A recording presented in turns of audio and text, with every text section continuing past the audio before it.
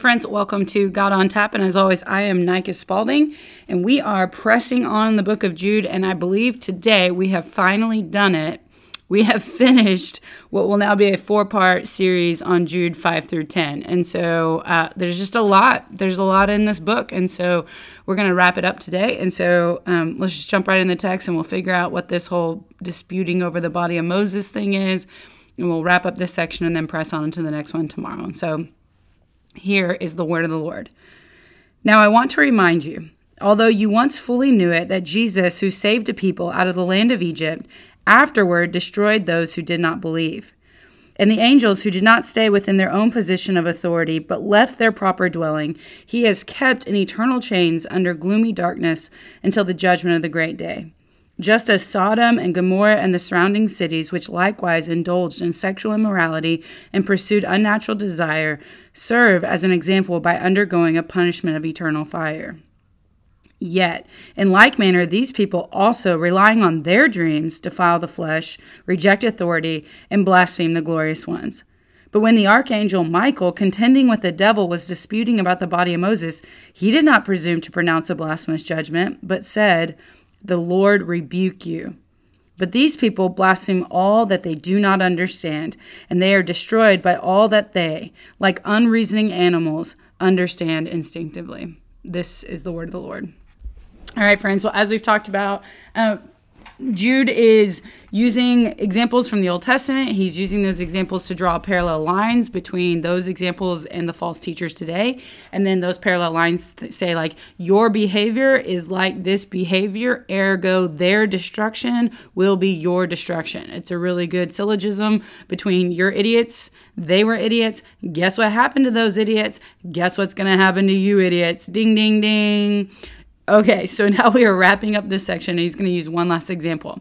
Now remember, in yesterday's, or what would have been last week if you listened to this when it happens, he has just compared these false teachers to the Sodom and Gomorrah folks who are trying to defile the angels, right? And he basically compares their behavior to that, and then he says, listen, their disgusting, immoral behavior is doing these things. It is basically, it's like, it's being immoral, it's whatever. And then he says it's blaspheming the glorious ones, which we unpacked what that is. It's most likely what Jude is saying is, hey, there's a certain order to the way things should go, the way that the law was mediated by angels. And you guys, by just dismissing all of that, you guys are basically just saying, like, we do whatever we want. We have no authority. The authority that was handed down to humanity, which is the word of God, that authority that was handed down and mediated by angels, by us just doing whatever we want and also just sleeping with whoever we want and saying whatever we want and appealing to our own authority, you are blaspheming the glorious ones.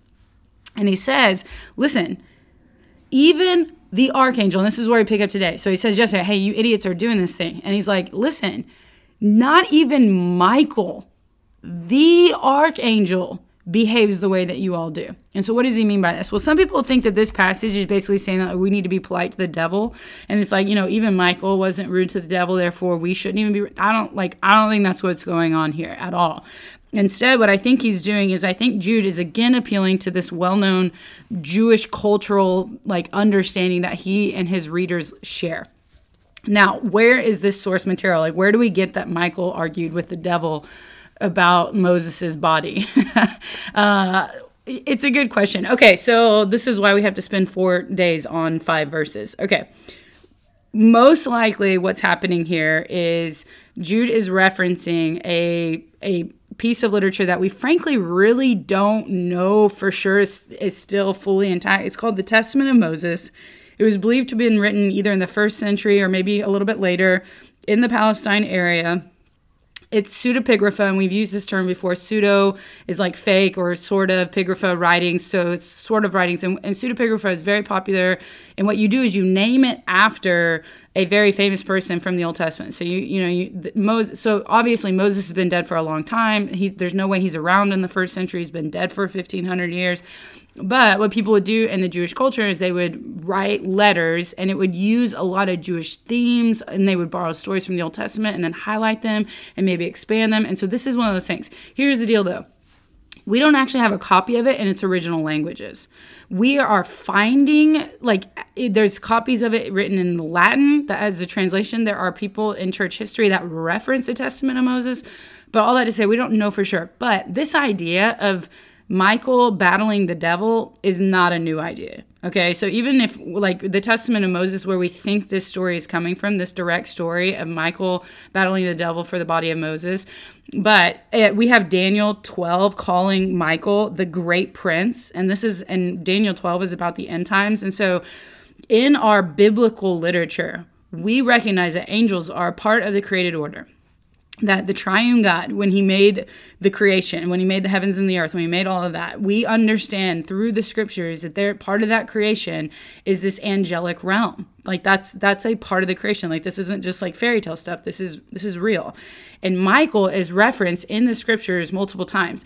And he's referenced in a significant way. He is one that is set apart. And so you've got, he's called the Great Prince there. In Revelation 12, he's literally fighting the devil. Okay, so this idea that Michael and the devil would square off is not a unique idea to the Testament of Moses. It's not this very obscure idea.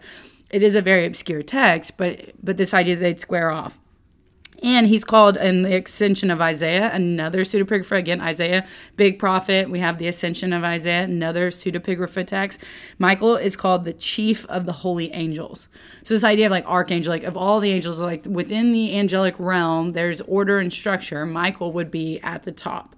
From First Enoch, which is that same Jewish passage that we referenced before, was talking about the fallen angels. Michael is considered one of the top 4, the top 7. He's considered one of the guys, okay?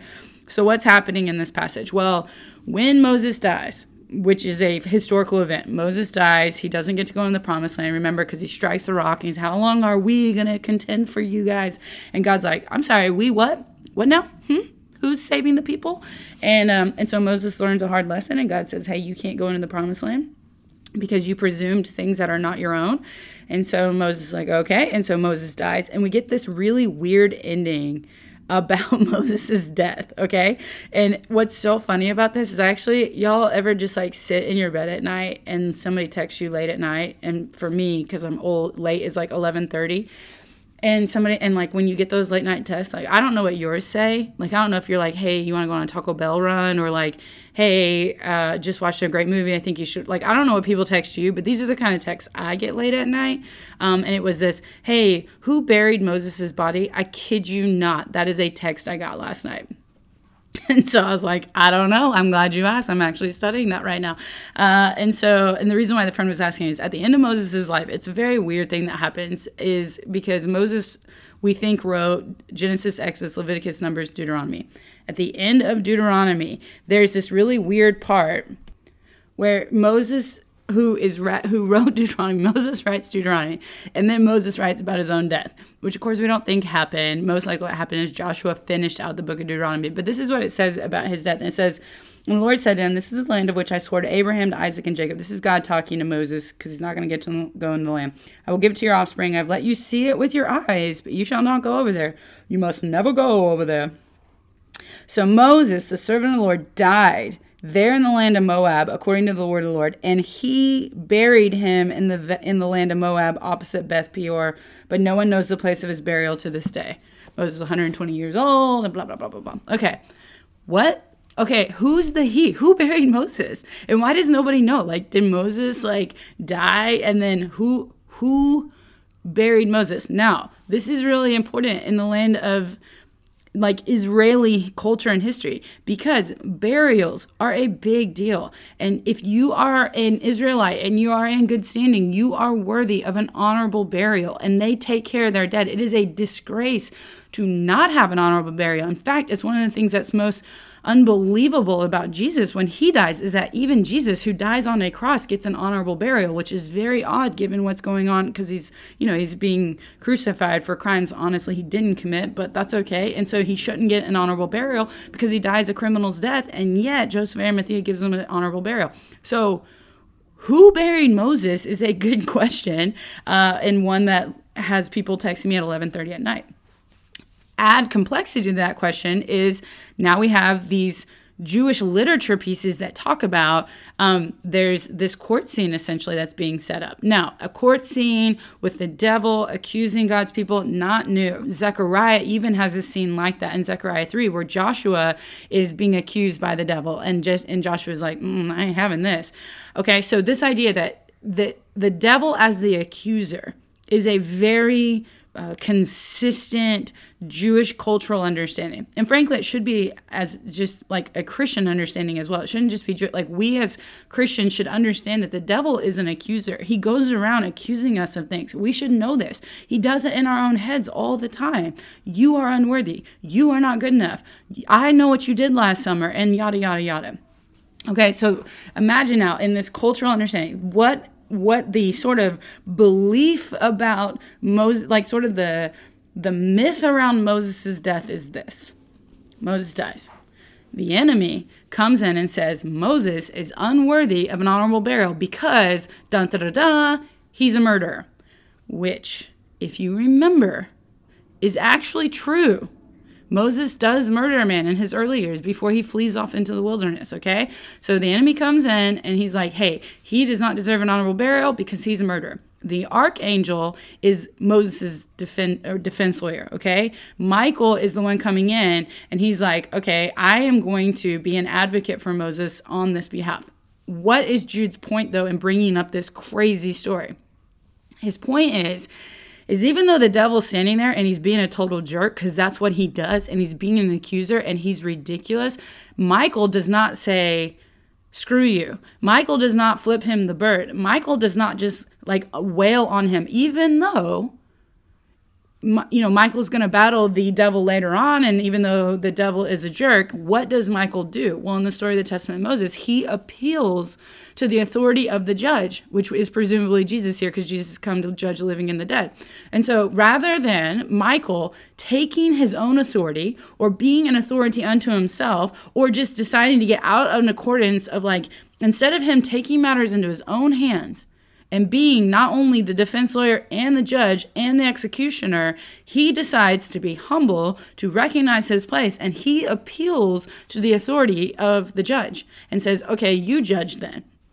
And then we are believed that how it ends up is that obviously, we don't know, if we don't even know where Moses is. Anyways, it's a crazy story. What I think we're supposed to presume is that God judges that Moses deserves an honorable burial. God himself buries Moses, which is wild. And I don't know. And what's crazy too is you think about Jesus goes and he has that Mount of Transfiguration moment, and Elijah and Moses are there, and the disciples, some of them get to see it, because you remember they're like, we should build huts, and we should this is a holy place, we should whatever. And then they're like, no, you don't really get the point, and whatever. I don't know.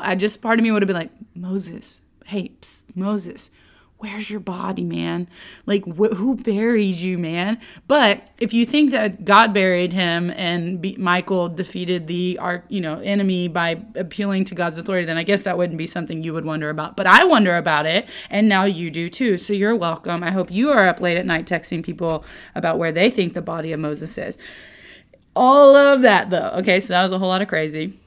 Again, we read through Jude, and all of a sudden we should stop. We click on the link, we open up the link, it opens up to a Bible Wikipedia page, we get to learn all about what's going on here. But why is Jude using it is ultimately the question.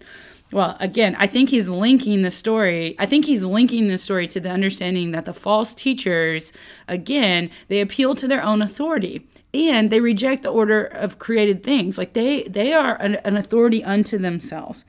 And I think what Jude is saying here is I think he's building his continual point. He's used this 3 examples from the Old Testament. We've got our Numbers example, we've got our rebelling angels example, and then we've got our Sodom and Gomorrah example. And then he says about these false teachers, he's like, listen, they do these things, and not even Michael would do these things. And I think what he's trying to do is I think he's amplifying his point. I think he's saying, listen, part of what's so ridiculous about these false teachers and part of why they're doing this is because they believe that they are a law unto themselves. The reason why that they reject authority is because they don't believe anybody has authority unto them. Rather than sitting under the authority of the law, sitting under the authority of the teachers of the law, sitting under the authority of, which again, Jesus comes to fulfill the law, I get that, but the new spiritual law that's written on our heart, rather than sitting under that and they reject it, it's because they think they're an authority unto themselves. Rather than honoring the created way that the angels had mediated the law and mediated the created order, they just make a mockery of the created order, wanting to do whatever they want. And so again, they think they're a law unto themselves.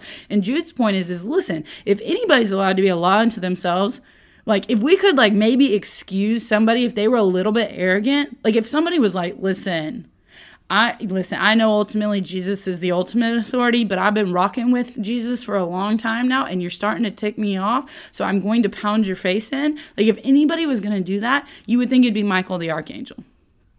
Right? I mean, he's called the Prince of the Angels. He's the leader of the angelic realm. He is going to get to battle Satan in the end. In Revelation 12, like there's this like cosmic understanding that Michael's been rocking with Jesus. Michael has been walking with the Trinity. Like God creates the angels and he's got Michael. And rather than that going to Michael's head and being arrogant, Michael's been rocking with them, being their advocate, being their worker, being their, whatever I'm sure they ask of him, he's doing that stuff. And then he gets to this court scene, and you can imagine the devil's like, yeah, Moses is a murderer. And you can imagine Michael wanting to flex a little bit, right?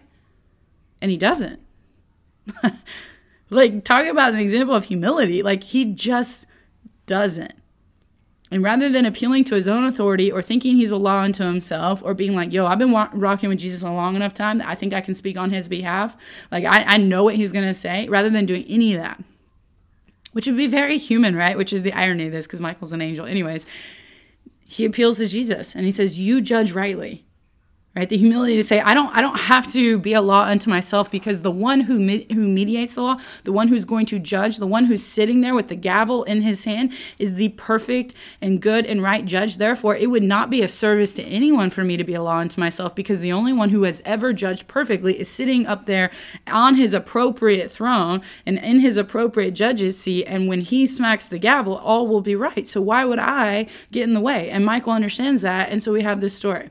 It's amazing. Now, do I think this is a real story? I don't know. I don't want to.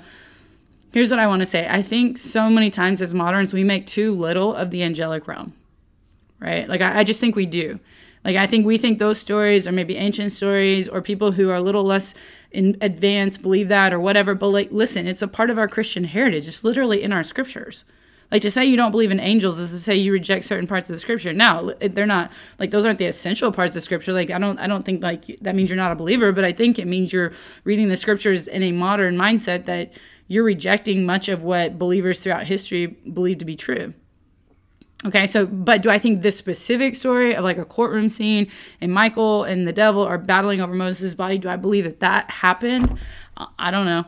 I lean toward no, but that's probably my own biases I'm bringing, right, to this understanding of what's going on here. Plus, it's not in the scriptures. Like, it's not in there. I do think it's weird. I think the ending of Deuteronomy is super weird. Like, I don't have a good explanation for that. Like, I would love to know what. So I don't know if like other people in Jewish culture were like, what, at the end of that as well. And so they created this story to explain the what. Like, I don't know if that's what's going on here, or I don't know if it was just one of those stories that Moses, or Joshua told people, and so it became a story that wasn't necessarily scripture, but the story grew. Like, I don't know. But what I know is that Jude's point holds up. Regardless if this is a true story or not, Jude's point is he's using an example that people would understand that, listen, you are not a law unto yourself, is ultimately the point that he's making. And so we can like back up, like now we're going to back up and go back to 30,000 foot view, because we've been doing a deep dive all week, right? We've done 4 episodes on 5 verses, which is crazy. But these 5 verses are like, I mean, he's just pulling stories from all over the place. But what's his main point in this little time, like in this little area? He's got these 3 Old Testament examples. Then he declares, you false teachers are just like these examples. You think you are a law unto yourself. And so let's back out the camera and just say, that is what I think Jude is trying to communicate. Listen, you don't understand. Like he ends this section with, you claim to have higher knowledge. Like you claim to see into the angelic realms, but your behavior reveals that you just root around instinctively like the animals that you are. You claim to be in the angelic realm, and yet your behavior is nothing better than animals rooting around looking for food and lust and pleasure. Like you are so earthly.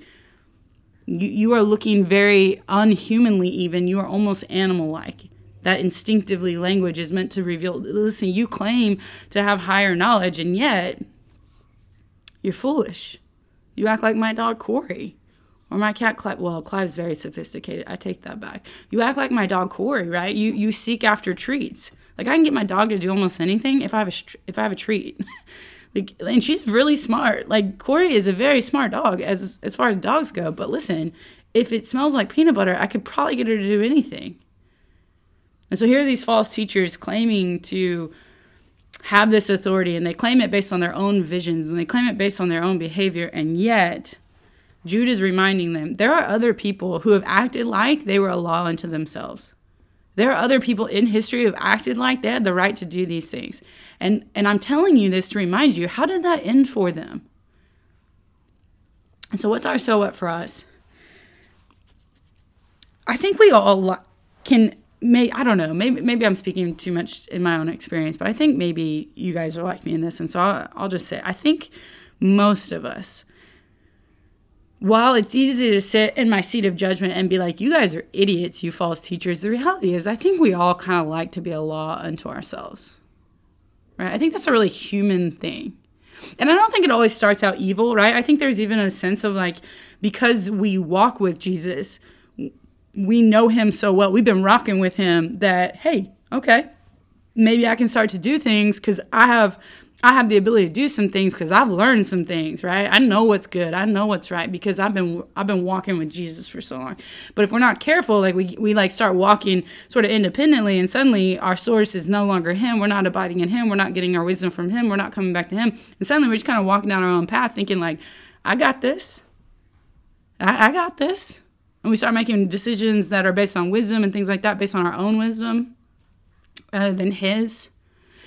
And I think that while there's the extreme example of these false teachers who are going around and they're pursuing lusts of the flesh and they're leading people into like I don't think many of us are itinerant preachers who are going out trying to take people down the wrong path. But if you are, stop it now, repent now. But most of us aren't, right? We're just like run-of-the-mill Sallys and Jimbos and whatever. Like we're just, if you're listening to this, chances are you're interested in things of the faith, so you're probably trying to walk with Jesus and all of that. And so I don't think the harsh warning for these false teachers would necessarily apply. Like, I don't think I can just take that yoke, put it on you and be like, therefore, don't go lead a cult, right? I just don't think that many of us are in that danger. But I do think it is so tempting and easy to want to have a law unto ourselves. To want to sit in the seat of judgment when there's already a judge.